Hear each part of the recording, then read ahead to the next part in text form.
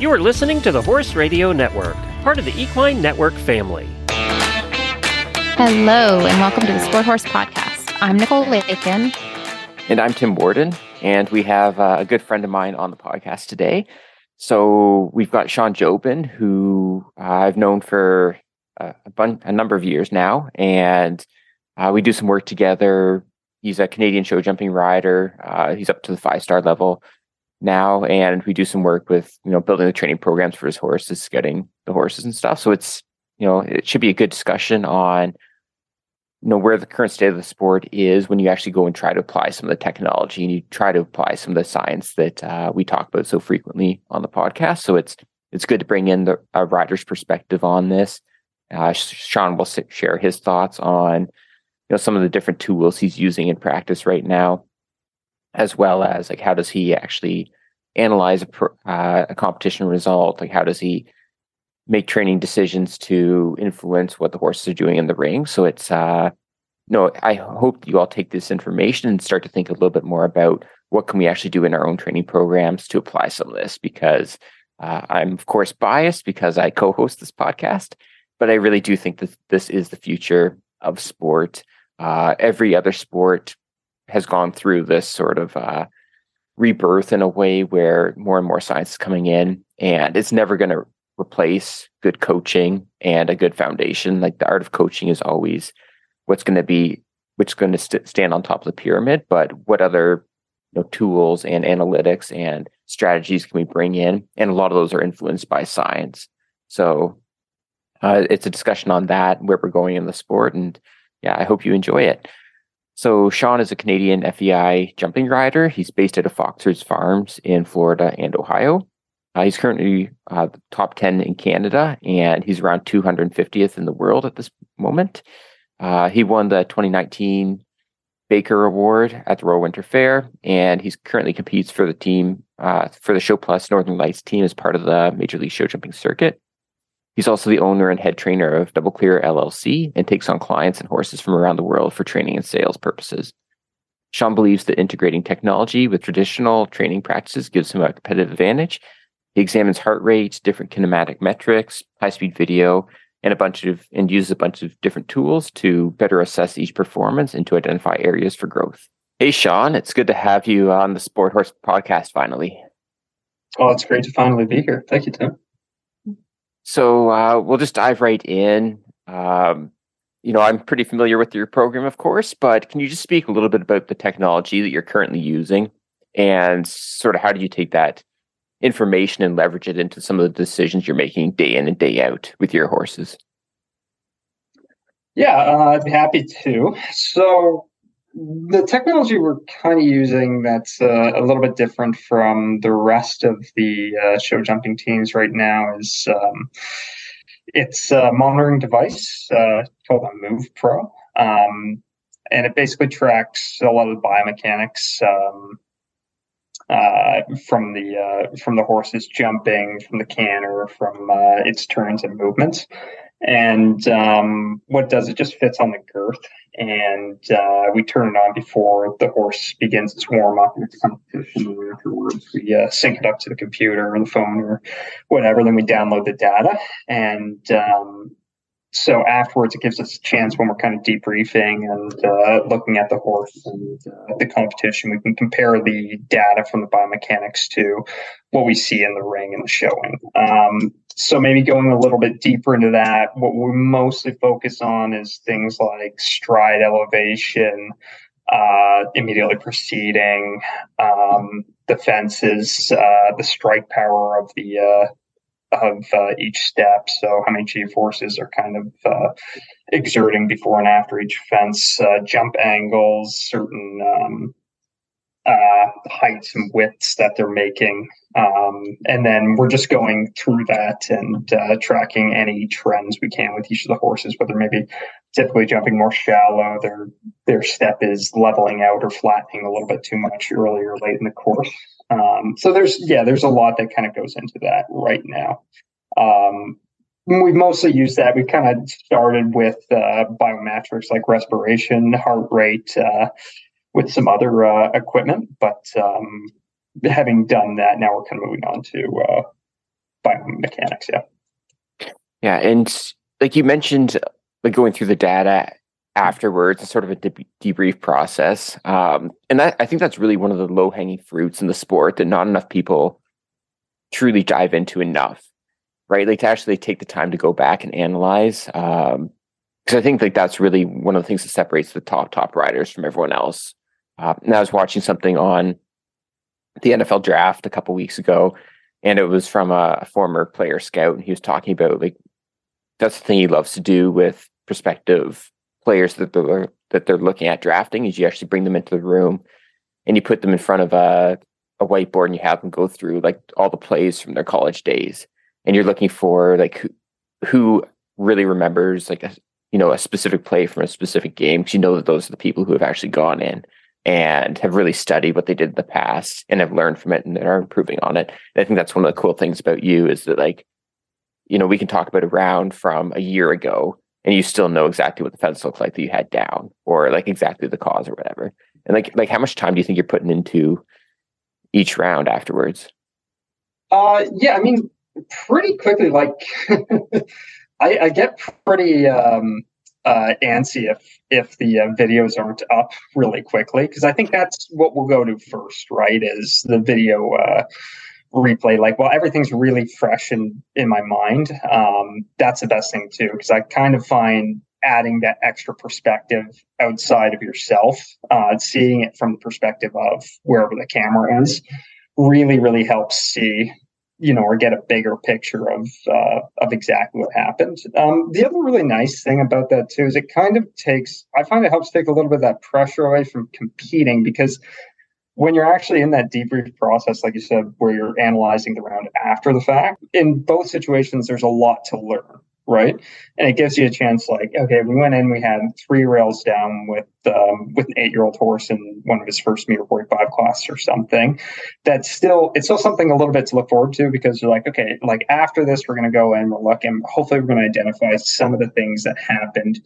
A lot of it comes up in the video, but some of it comes up also in just analyzing, a little bit of data over time, right? And realizing, hey, it's like front rail, ox, or with the back end, like 90% of the time, this is something we really got to hammer at home.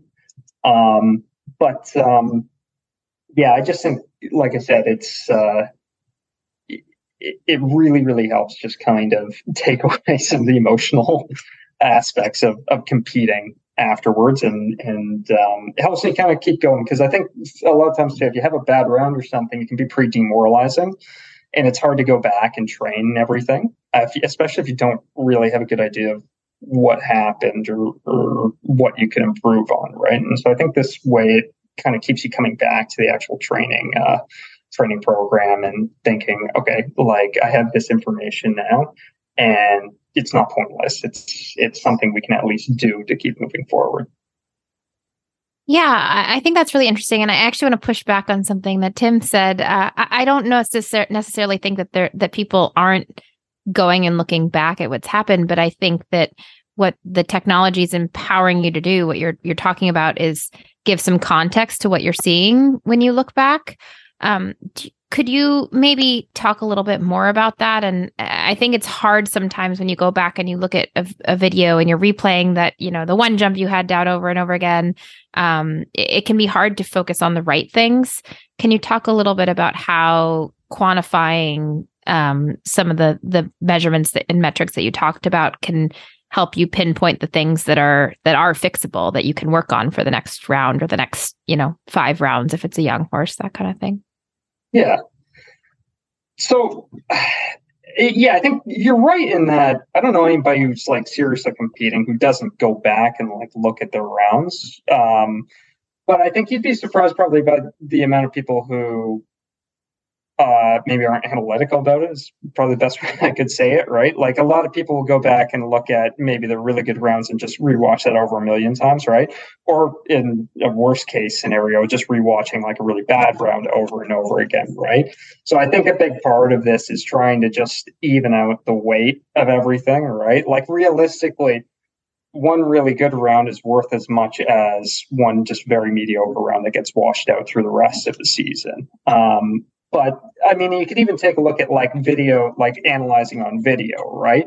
At the end of the day, that's only one kind of lens to look at a round, right? It's also completely different from watching that entire round in slow motion, right? And you'll get a completely different picture of your round by looking at it from that perspective, right? And it's the same thing when you look at your round just from an Excel spreadsheet or just from box score, right? Which we track off everything, right? Like the clear rounds or wherever we had rails and everything. And then you're going to get, and again, if you really break it down even further, or I guess get even more focused on it, then you get into the biomechanical stuff where you're looking at, okay, what was the actual strike angle? How much time did we spend in the air? How much force was exerted there, right? So I guess, the big thing there would be, it's not necessarily trying to zero in on too much on one particular angle and being like, okay, the slow motion video is like everything here. We have to really over analyze this point or that point. It's more just collecting enough data throughout the course of a year and getting a really big sample size, which is tough with horse sport, right? To actually look up and see, okay, there are some trends that are evolving at these different levels of analysis. Does that make sense? I feel like I maybe overcomplicated that more than I needed to. No, I think it does make sense. It's another tool in the toolbox ultimately, and they all have value. Yeah, and I think, like, again, it's a little bit tough to, and I think this is why I work really well with Tim too, right? Because I think as well, it's hard to analyze your own competitive success or your own job. You kind of posted in the actual competition ring, right? Because it's you get really emotional right afterwards too, right? And you kind of think like, well, especially I find that in jump offs a lot. I think it's easy to be like, okay, you came around the corner and you didn't lead a stride out like you wanted to the last line, or you didn't make a turn quite quick enough or something, right? And then it's easy to just kind of be stuck in your own world and freak out about that on your own, right? And be like, oh, I should have done this. I'm so dumb, or beat yourself up at it. But I think if you go back and you look at a lot of those rounds, it's not one particular, big moment of decision that a rider really messed up, and that's why I think that's why it's so key. It's usually a culmination of smaller factors that kind of bring into it, and I think like the emotional side of our brains kind of wants to focus on the one big turning point a lot of times, rather than the little kind of ticks moments here, there, and everywhere that could have make or break the actual class itself, right? Yeah, it makes me think of, I think it was the jump off in Geneva this year. It was McLean and I think Julien Epayard. And I mean, if you watch the overlay of the two horses jumping off, they keep, one takes over and then the other takes over and then one takes over and the other takes over. So there wasn't, one particular point in the jump off that was winning it or not winning it. It's a compilation of all the things and using the strengths of your specific horse to, make it your day and be first versus second. Which is ultimately, that's what we all want to get to the point, is where we're looking at that last 5% that we're not working on the 95% that is obviously necessary before you can work on the 5% left. Yeah, exactly. I think that's that jump off in particular. I think there's a bit of a testament to the sport right now. Like, I think it's easy to kind of complain about the problems the sport is, but that was really, really great sport. The jump off in Geneva, right? Like, I can't remember a jump off that was really that exciting in a while, but yeah, like that is, as you said, that's kind of the level we're at right now, where the guys in there, you have two very different horses between Julien's and McLean's there with the Zero, right? And such a big moving big strider horses. You don't really expect maybe a Zero to be as good as in the indoors as you can. You don't have as many opportunities to really flex like that big open stride, but the way he did it was pretty masterful, so I think I think that's a jump off I've actually come back to a bunch of times, because McLean's really good at that, at finding a way, not necessarily to I wouldn't say Azur's got a disadvantage in that jump off, right? I'd say more like Julian's horse has got an advantage in the way he kind of works his horse through that whole jump off to be set up for that last line where he can leave the stride out on Julian's horse is it's pretty interesting to watch. Yeah, for sure. So I'm interested in understanding a little bit, just bringing it back to the topic at hand is your process and where technology comes into play in that context. So when you're looking at your own horses and your own performance and how you can improve, with each one, I know you guys work together on this, so maybe you both want to speak a little bit to the way that you've worked together and found ways to utilize technology in this way, and in a way that I think makes top sport a little bit more accessible for others. So, yeah, would you be willing to share a little bit about that? Yeah, there's a bunch of different levels, right? We've used it at, part of it's at the scouting horse level, right? We've had a lot of really great, I think, conversations and been able to push forward in that direction. A big part of it's in the actual training department. And then I actually think, in a lot of ways, the competition sort of, maybe there's a lot of data that comes out of that, but it's maybe a lot easier to keep track of in the actual competition itself. But yeah, so maybe I'll get started. Like it's, I guess there's that kind of feedback loop between competition and actual training, right? Like you kind of get an idea of what your horse needs to work on or get better, or the areas you need to address while you're training at home. And then, you actually go and compete, and then you have the rails at certain places, or you lose the rideability in certain places. And then, after you've got a month or 3 months of competition data, you can feed that back into the training and say like, okay, we need to work this and that, or competition. But I think, yeah, maybe Tim, it'd be interesting for you to jump in there as far as the training at home, developing the fitness, and then even just what we've been looking for as far as scouting horses. We had a lot of really interesting conversations with some top coaches and athletes outside of show jumping who provided a lot of really good points as far as identifying talent and working with them.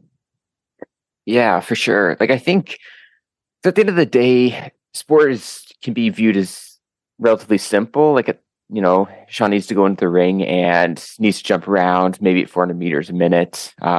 16 jumping efforts. Obviously needs to lead everything up. But if you start to peel back the layers, like it's incredibly complex. And like complex to the point where you can get so far down into the minutia of it that it's really no different almost than like the pressures facing like a neurosurgeon every day, or the pressures facing like someone who's working for NASA. Like as soon as you can start to get down into like the actual cellular level of what we're trying to do with these horses, like every single day when you go into the barn and you make a decision to do, X, Y, or Z with your horse in training, like that's going to directly impact the stressors placed on the body, which is going to impact, so the metabolic load, or the oxidative load, the metabolic or mechanical load placed on the horse, and that's going to influence, all right, like what cells or what genes are going to actually be encoded, which proteins are going to be created to build the body up how we want it created, right? So it's incredibly complex in that way. And like to Sean's point, I think that's what's so important about bringing in as many experts as we can. Like we're constantly going out and reaching out to people who are leaders in their field, whether it's track and field or different researchers, or like on the management side, or sort of anyone that we feel like we can learn from and bring that information in. And I think that, just bringing it back to identifying talent, there's a video on my Instagram that I probably share every year because I enjoy watching it, but it's a high jumper named Stefan Holm. And you watch him jump, and just leaving from the ground, he can pop up over probably like 180 meters, like 1.8 meters, and just like consecutively hurdle hopping over that like it's nothing. And you look at someone like that and you wonder, like, how is he able to do something that no one else can accomplish? And like anyone who's that good an athlete, they have an entire team around them looking at all of the different angles and all the different components. So I think that's for sure one thing we're trying to do. And as well, like coming back to something like scouting horses, the question becomes, especially, it's an incredibly expensive sport, right? Like it's never going to be a cheap sport to do, but how do you frame it so that if you are on a tighter budget than the majority of other riders, like how do you find opportunities to still be competitive? And something like scouting horse, like that's an opportunity, we feel. A lot of focus is put on just results for young horses, but a horse that's incredibly successful at meter 30 or meter 35 or meter 40, there's nothing in there that really indicates it'll be successful at meter 60. The jumping mechanics are completely different. The speed's completely different. So you're starting to peel back the layers and, okay, what are we actually looking for? And what you see in technique from a horse jumping really well at meter 30 that tells you it will jump well at meter 60 or it won't. And so I think all of those things. And then just coming back to like what I did research on was a lot of how does an individual like move through an environment? Like how do we perceive what's around us and act in it? And then so like when we're watching video, that's a lot of what we're doing. Like why is a horse running around a course? Like usually it's a lack of strength or a lack of confidence that causes the horse to do that. So then you're going back to the training. You're trying to build stuff in that'll make the horse stronger, build up the horse's confidence so it doesn't feel the need to run around. So it's a constant back and forth. To me, that's the most fun thing about sport is trying to understand what your athlete is doing, especially with horses, because they can't directly talk to us and tell us what they're thinking. So you're trying to interpret their actions, and then you're going back to training, trying to build a training program to address those, to build their confidence. And then you go back to the ring, you test it, and you sort of go from there. Like that's probably fair, right, Sean? Yeah, I would say that. Like maybe taking it back to looking at other sports as well, right? It's kind of interesting because you look at some sports teams that are really successful, and it's really easy to see why that team's successful. Maybe they had like a first overall pick and they got like a generational talent or something, right? And I think a lot of what you're looking for in scouting or in talent identification and then in development is ideally at the end product is you want that superstar in there to win a major championship. Like there's no other way around it, especially in a sport where there's only two athletes in the ring at a time with, the rider and the horse, right? So I think everybody's trying to find that King Edward, that James Conner, like big star, right? And then I think, when you look at maybe other sports, right, I think it's always interesting that dichotomy of, you take I like hockey, right? And you take maybe a team like the Detroit Red Wings in like the 90s and 2000s or something. And inexplicably, they got a whole bunch of superstars out of like the last and second last round of the drafts, like really, really great players, right? And the debate was always like, was it really good drafting there? Did they just find like the best guys? Or was there a really, really good developmental system because their development program was notorious for like kind of overcooking their prospects and giving them lots and lots of time in the development leagues, right? I think at the end of the day, when you have one's really good, it tends to be both, right?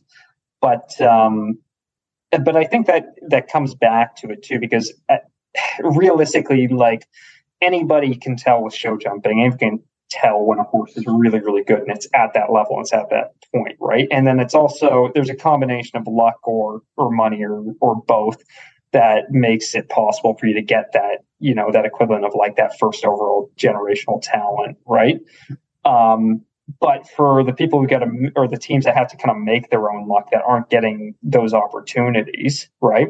Then you really do have to come back and like, what can we actually do? It's not like the only way to get the top horse in the sport is to spend $10 million on it, right?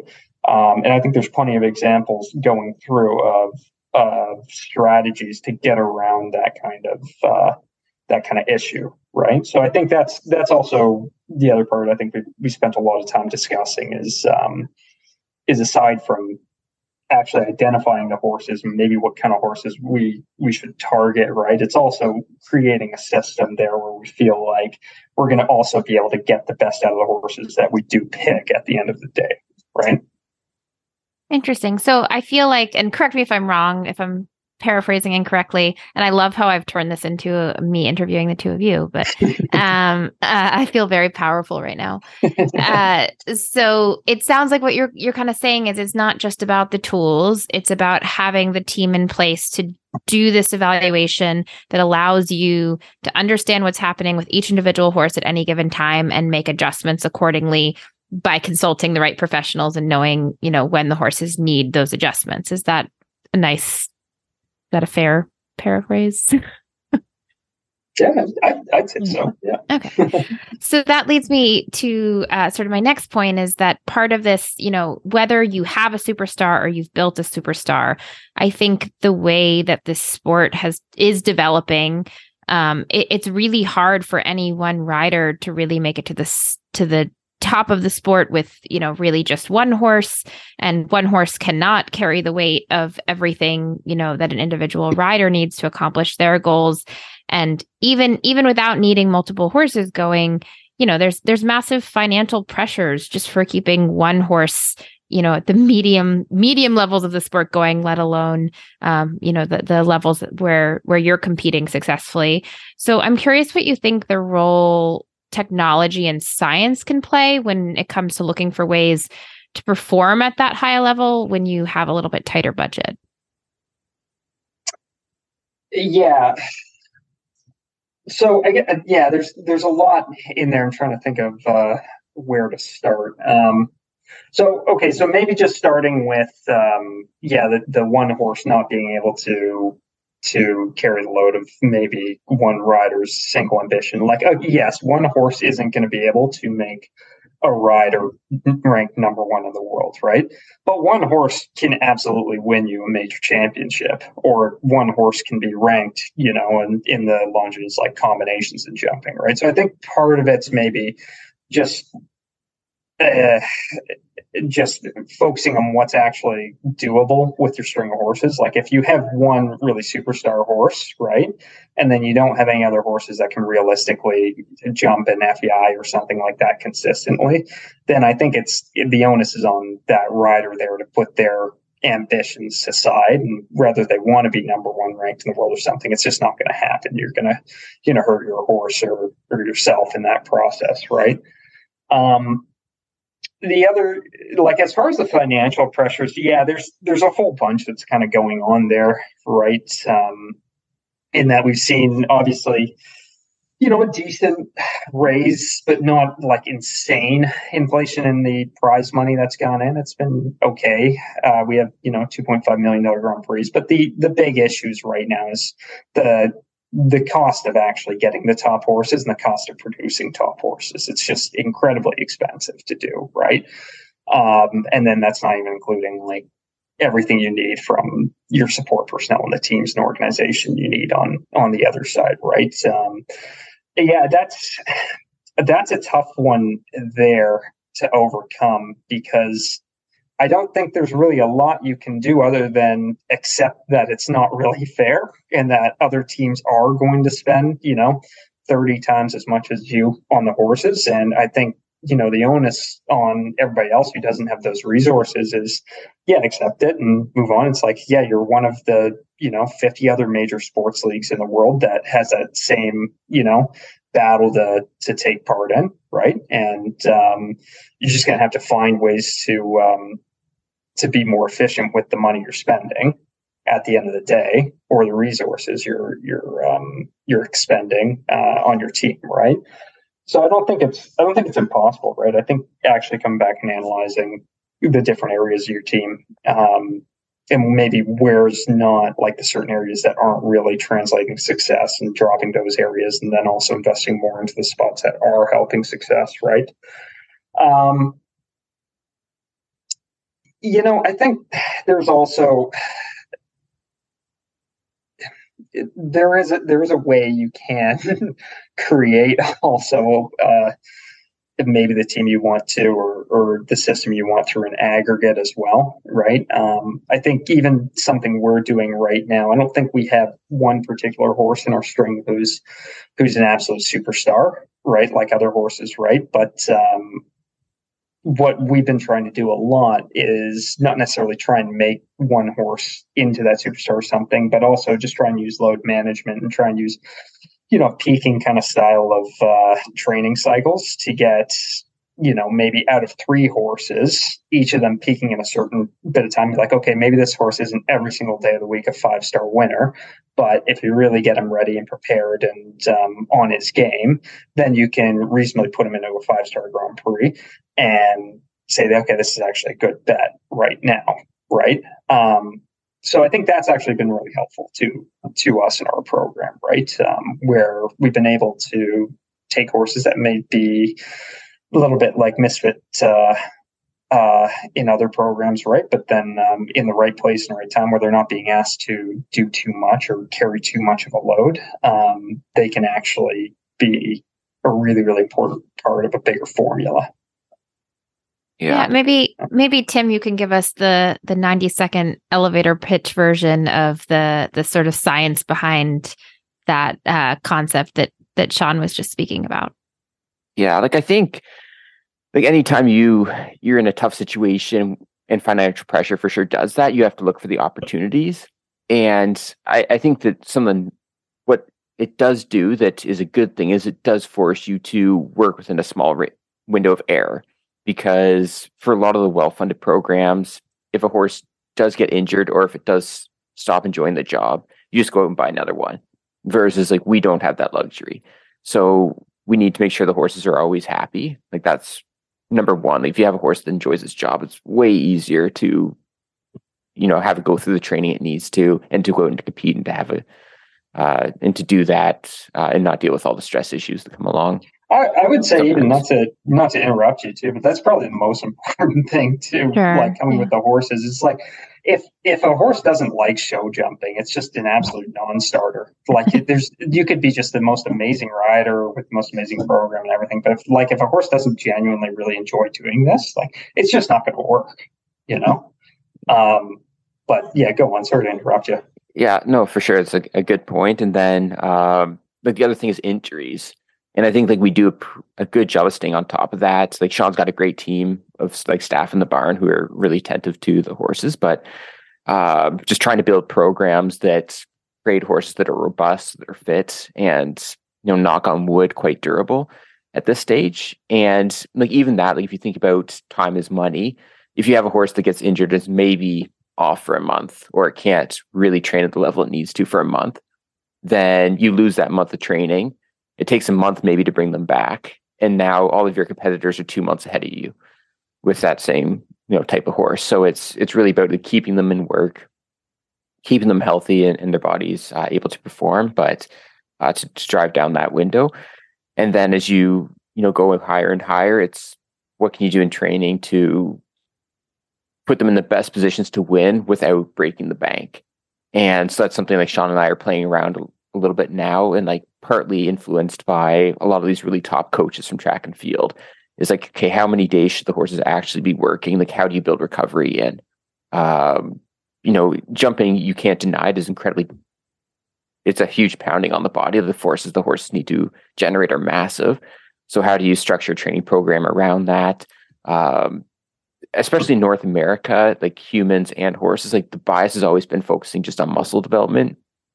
But we know that, especially for jumping, the passive structures in the body, the tendons, the fascia, the aponeuroses, they produce a huge amount of force as well through that elastic energy that's stored and released when they're stretched. So it's really building a program around that.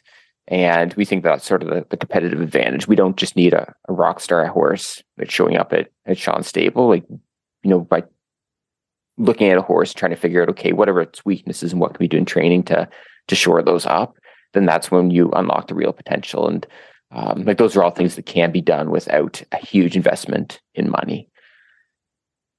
Yeah, that's really great. And I think we definitely have some really good videos in the Sport Horse series library that get a little deeper into some of these sports science concepts that you guys are utilizing, day in, day out. So we'll definitely give you guys some links to those and some suggestions. There's a lot of science here, a lot of research into all this stuff, not with horses, but with other sports. And I think that's what's really kind of special and unique about what you guys are doing is you're taking that science and you're translating it and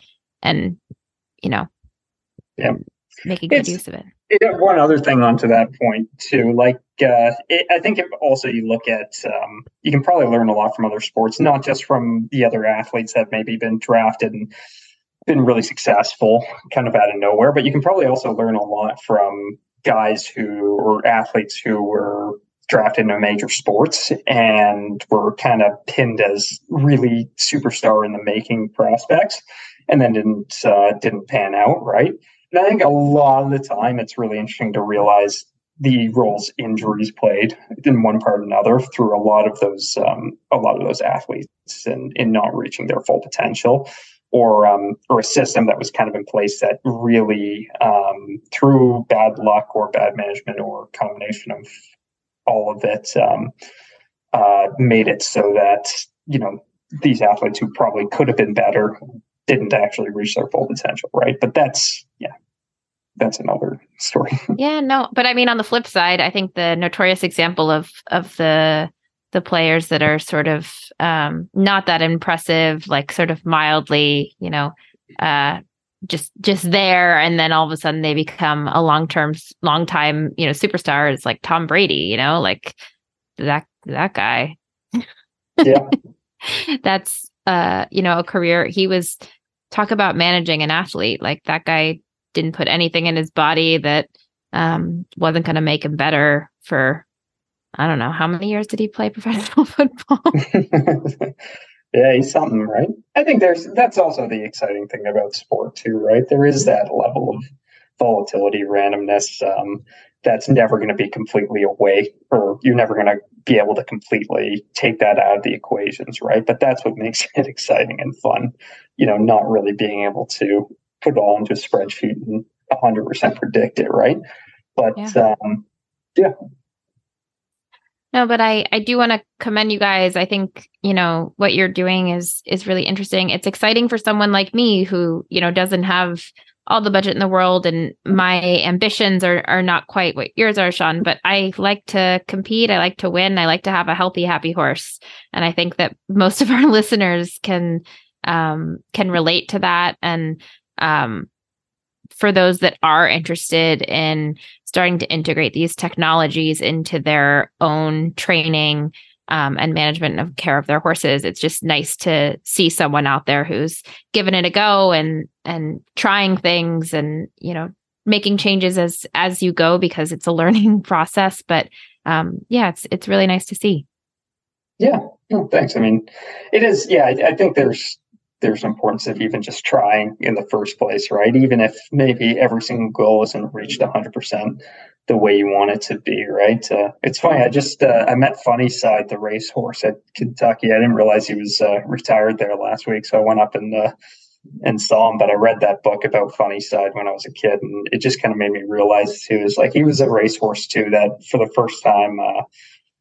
One of the first horses that was syndicated by, I think it was a group of 10 people that weren't like enormously wealthy, but they were like, hey, we could like put a little syndicate together and buy like, $75,000 racehorse. And then we'll see how it was. And then got pretty lucky and they got an amazing racehorse. And he was just like this close from winning the Triple Crown. But I remember Funny Side a lot better than a bunch of the horses that have won the Triple Crown, just because of, what a great story that horse was, right? I think there's value in just giving it a go anyways. Well, awesome. I think that's a really nice place to leave it. Sorry, Tim, I completely took over. You're out for the day. Did a great job. Oh, thank you. Thank you. Too kind. I think what's fun is that I'll ask both of you the last question. Just keep the tables turned here a little bit. We like to ask all of our guests this. So Tim's had a little more time to think about it than you have, Sean, but we'll go to you first, Sean. If you could talk directly to a horse and they could understand you, what would you want them to know? Oh man, I was thinking about that, right?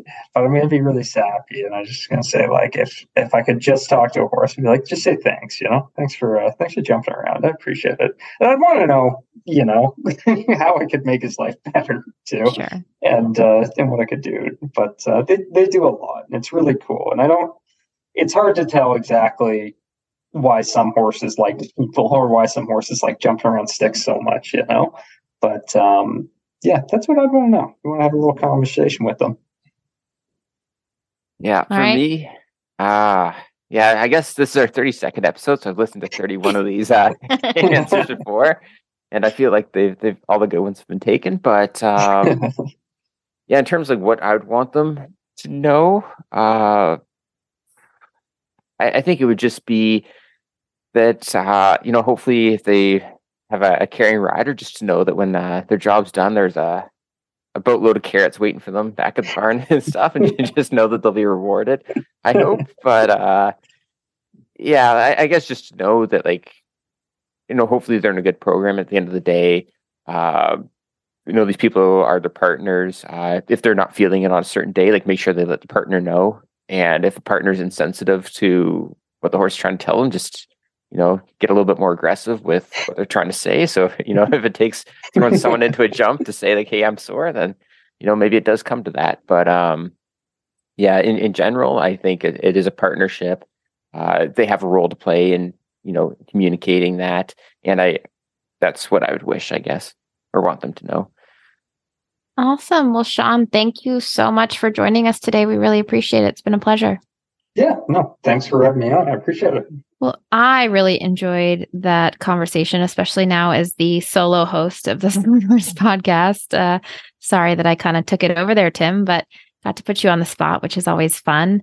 But it was really fun to learn about, how you and Sean have been working together, and, offline, you and I talk a bit about it and how you've been using things like the Elogo Move Pro, and heart rate monitors and things like that. And, using the sports science concepts that, are so well studied and well understood in other sports and poorly, I think, distributed in equine sports.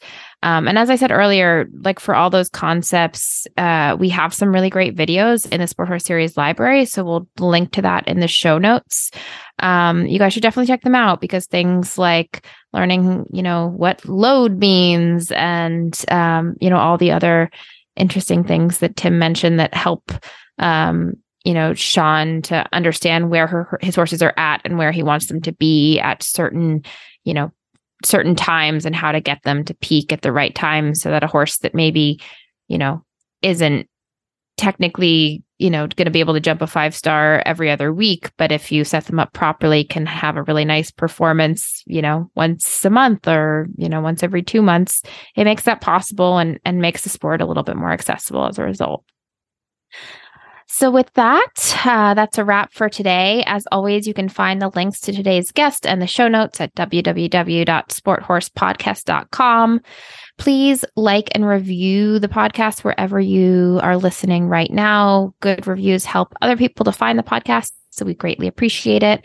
You can also follow us on Instagram and Facebook at Sport Horse Series, so definitely go do that if you haven't already. You can have all 20 plus shows of the Horse Radio Network with you wherever you go with our free app for iPhone and Android. Just go to the App Store and search for Horse Radio Network. And here's to keeping your sport horse happy and healthy.